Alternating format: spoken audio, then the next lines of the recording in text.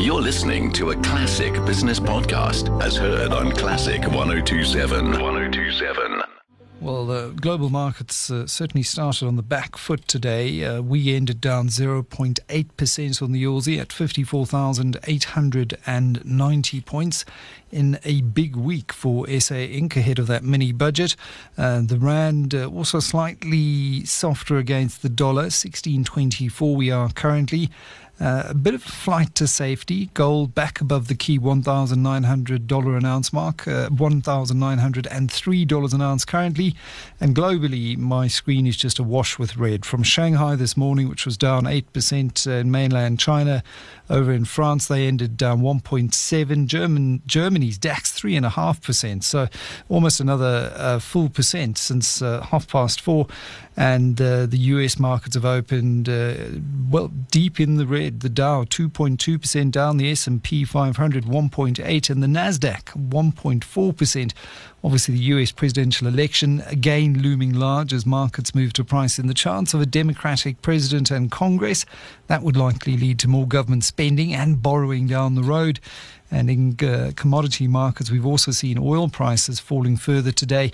Brent crude currently at just over $40 a barrel. Famous Brands results leave investors with indigestion. There's certainly more than enough to talk about with Stephen Schultz, CEO of Momentum Securities, and Makwe Masilela, CEO of Makwe Fund Managers. Stephen, how is that rotation trade going? Yeah, look, it's certainly going to be an interesting week. As you mentioned, we're in the run-up now, 2 weeks to go to the US elections. Brexit haggling is likely to continue through the week, and we're about to meet Japan's new Prime Minister, who follows from AB, pretty big shoes to fill. But I guess the market is a little bit jittery at the moment, predominantly around stimulus stalemate, and it now appears to be extremely unlikely that we're going to get any sort of stimulus prior to the elections. So markets, unfortunately, now just have to wait and see. Wait and see. That's what it feels like today. The volume's quite thin as well, muted on the JSE. Makwe, what did it feel like out there today in the market? Were there big themes locally that stood out for you? Yeah, quite frustrating, Stephen, to think that the markets now, and I think the whole issue that is weighing the markets more than the fact that we're seeing that the guys cannot reach a stimulus package in the U.S., but for the fact that we know whether it's going to be Trump or Biden who's going to be the new president of the U.S., we are going to get stimulus. So I think that part should have been baked into asset prices.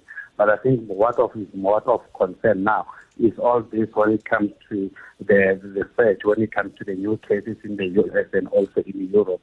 And obviously that itself is adding to the worries about the economic outlook, which looks just a little bit bleak. But I think people get to be concerned, especially when it comes to the new infections and the people putting back some of the restrictions, and not forgetting that if you check the Global Business Climate Index, it slipped lower for the sixth time in 6 months.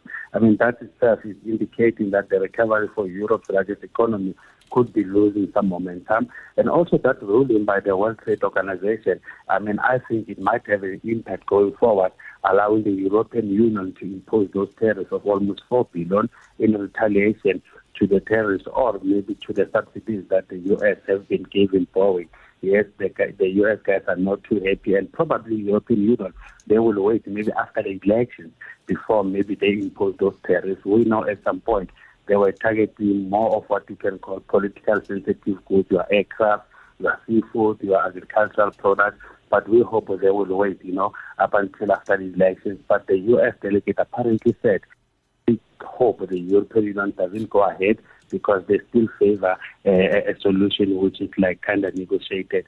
So all these negative things, including the elections, as we don't know what's going to be happening, is putting a serious damper when it comes to the investor sentiment. A smorgasbord of issues for investors to choose from. If you're trying to paint a picture for caution and for risk off, there's certainly more than enough to go around. On that US election, Stephen, Wall Street seems to believe that a Biden win would be good for markets. I am struggling to see that. You certainly can't impose $3 to $4 trillion worth of tax hikes on an economy recovering from lockdowns and expect things to be rosy from an earnings perspective.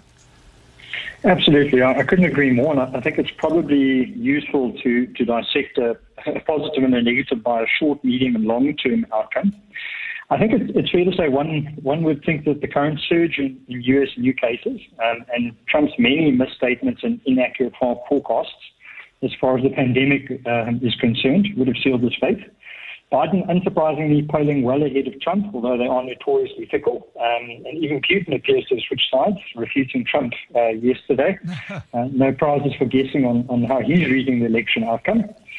I think on face value, Biden's policies do appear somewhat less market-friendly, and I'm agreeing with you on the taxes there. But I suppose the real risk now is the split Congress and President and what that could potentially mean for future stimulus agreements, if it would be a headwind. I think on the medium to longer term, it almost transcends into an international trade relation conversation. And by that measure, I would guess that Biden would be the kinder market candidate, a little bit more market friendly globally. Yep.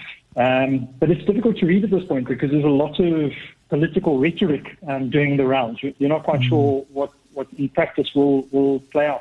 Yeah, I think a good final point that you raised there, that Biden would be much better for the multilateral global order that benefits emerging markets like ourselves as well. So very, very interesting election indeed. In South Africa, Makwe, we have a very different problem in terms of some of the problems that we see in the developed world around debt and over-leveraging due to record low interest rates.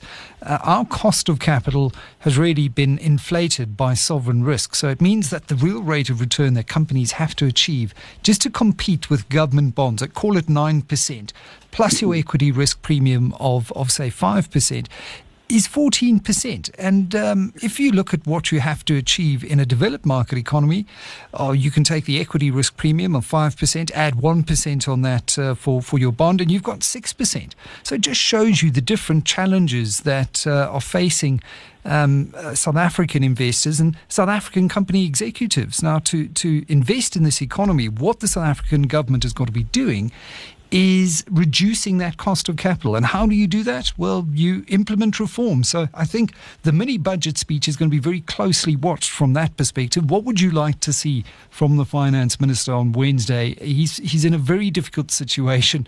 We know the shortfall is likely to be somewhere around 770 billion rand in terms of the deficit. What can he do? I think what we can do, the guys have to implement whatever is there. We don't need another plan. We've just got so many plans, and all of them, they've been making the implementation part of things. And also what we just mentioned about the cost of capital here in South Africa is very important.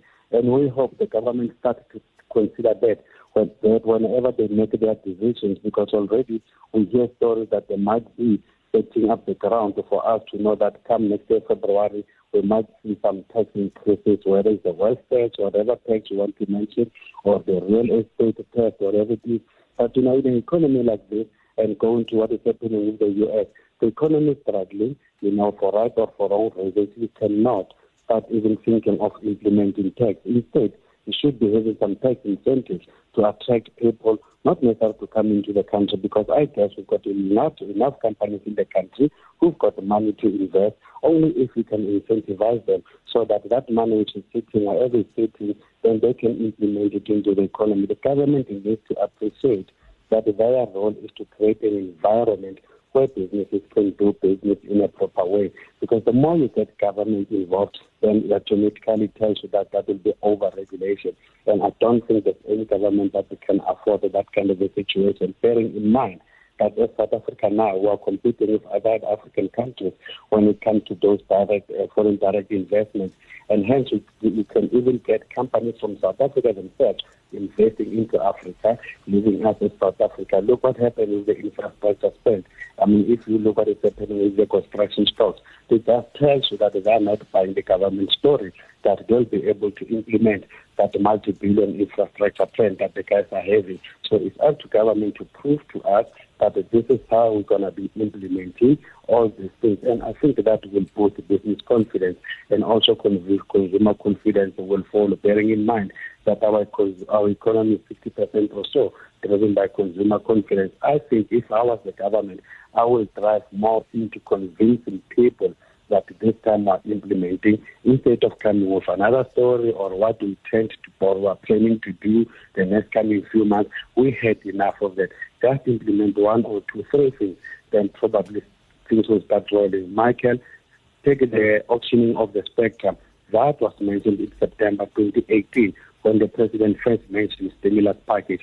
Up until today, nothing has been done. We know the guys have been just given a temporary spectrum because of the lockdowns, and now they're saying we should expect that by sometime March 2021. So stuff like that, delay. Business don't have that patience because there's an opportunity cost. As a result, they'll move away and go invest their money somewhere where they'll get a decent return. Bottom line, Makwe for Finance Minister. Can I put your name forward, Makwe? Great summation there. And Stephen, just to ask you your reflection and thoughts ahead of that all-important mini-budget. Not much to add to what Makwe has already said, but what would you like to see from the Finance Minister? Yeah, absolutely. I think we've all got a deep appreciation for it being an impossible budget, really. Rest assured, people will be burning things in anger. We just don't know if it's going to be police cars or passports by the wealthy. Revenue, we know, is going to be a shocker. I don't think any surprises there. Public sector wages and potential taxes is definitely where the action will be. Public sector wage bill up 40% over the last 12 years, clearly unsustainable. From a tax revenue to GDP, we're now 26% compared to a global average of 15%. And I guess many people are asking themselves whether they're getting adequate value for the taxes they pay. So I suppose I too would like a little bit of tax relief. I suspect it won't come. I also don't believe that we're going to get tax increases, but I would expect them to start priming for a tax increase next year in some form. Yeah, that's generally what they do in the mini-budget. They lay the groundwork for those announcements in February, so that's what we'll be looking out for. And in terms of confidence, and you mentioned, Makwe, consumer confidence and the fact that the consumer remains 60% of the South African economy. The famous brands announcement today bemoaning the fact that consumer confidence is still very weak and the psychology of the South African consumer is still one of being consumed by fear because of COVID. And the biggest issue now for me in famous brands has to be that debt overhang of 1.5 billion against assets that have been written off, debt to equity at 5 times. It looks like this company is going to be working for debt holders for some time, and equity holders, well, they're going to be crying into their soups or whatever. Not at Tasha's, mind you. We hope we don't get the Petra Diamond story here, where we end up with debt holders who own almost 91% of the company, and the equity holders we are left with the balance, which is 9%. As you are saying, that the company will be working to make sure that they make sure that debt comes to at least good levels. But hey, going forward, I think that is what more important. And I think the guys, for the fact that they said no more further assistance when it comes to the government backer King, I think that was positive. Them selling their controlling stake as well in Tasha's, another positive as well. And also consoling to see their leading brands, outperforming their signature portfolios. I mean, your normal steers, which are always doing better than your Europas, your tenant tender. And we all know because of that quick service restaurants were allowed to do some deliveries and take away. But losses, they continue to be widening, and it's not a good thing for the company going forward. And the guys, as we look, I mean, with almost 23 restaurant brands, I mean, this is supposed to be one of the good companies going forward. Supposed to be, and unfortunately it looks to be another sorry tale. Astral Foods, highly cyclical business, Stephen, and if you look at the major input cost here, the maize price has been going up. No surprise to see in the trading statement today that it's expecting earnings to be between 12 and 17% lower on the back of that. Just scrolling through my screen as it refreshes here to see where Astral ended up on the day. Take us through it. Yeah, so I suppose Astral, one of the headwinds, as you quite rightly said, is input costs, and I suppose that would be fairly logical.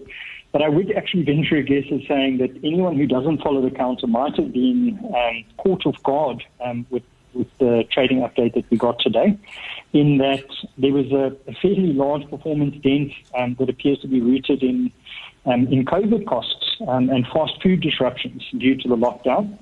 As an essential service, I suppose it isn't intuitively obvious that those would be such significant headwinds. But the restaurant shutdown really means that a frozen inventory build took place, and a build-up of inventory always puts pressure on prices, this being no exception. So exceptionally hard hit this year. Year to date down 43%, and it's now trading at a fairly attractive from a valuation perspective, PE of 7.5. For Astral, that's a clucking good valuation for investors, because we know it does tend to come storming back as the country's premier poultry producer. And then finally, Makwe, Adapt IT. This is a counter that has had a storming last few weeks. And on the back of these results, the market still loving what it's seeing, marking it up another 3.2% on the day. Yeah, and to think that for the month they're up almost 135%. Whoa. And I think the market are buying into the story that when it comes to the education and telecoms, they're expecting that to outperform it. Because we know because of COVID-19, that has boosted the demand for online learning and also services related to working from home. But yes, since the guys, they want to preserve cash as much as they can, they opted not to pay dividend. And remember, it's not only them, but most IT companies, they've come to a point that they have some salary cuts and even some retrenchment. But their return on equity is not impressive at 6.65%. Not impressive at all. Makwe Masilela, CIO of Makwe Fund Managers, and Stephen Schultz, CEO of Momentum Securities. The markets today had all the feel of hurry up and wait for Wednesday.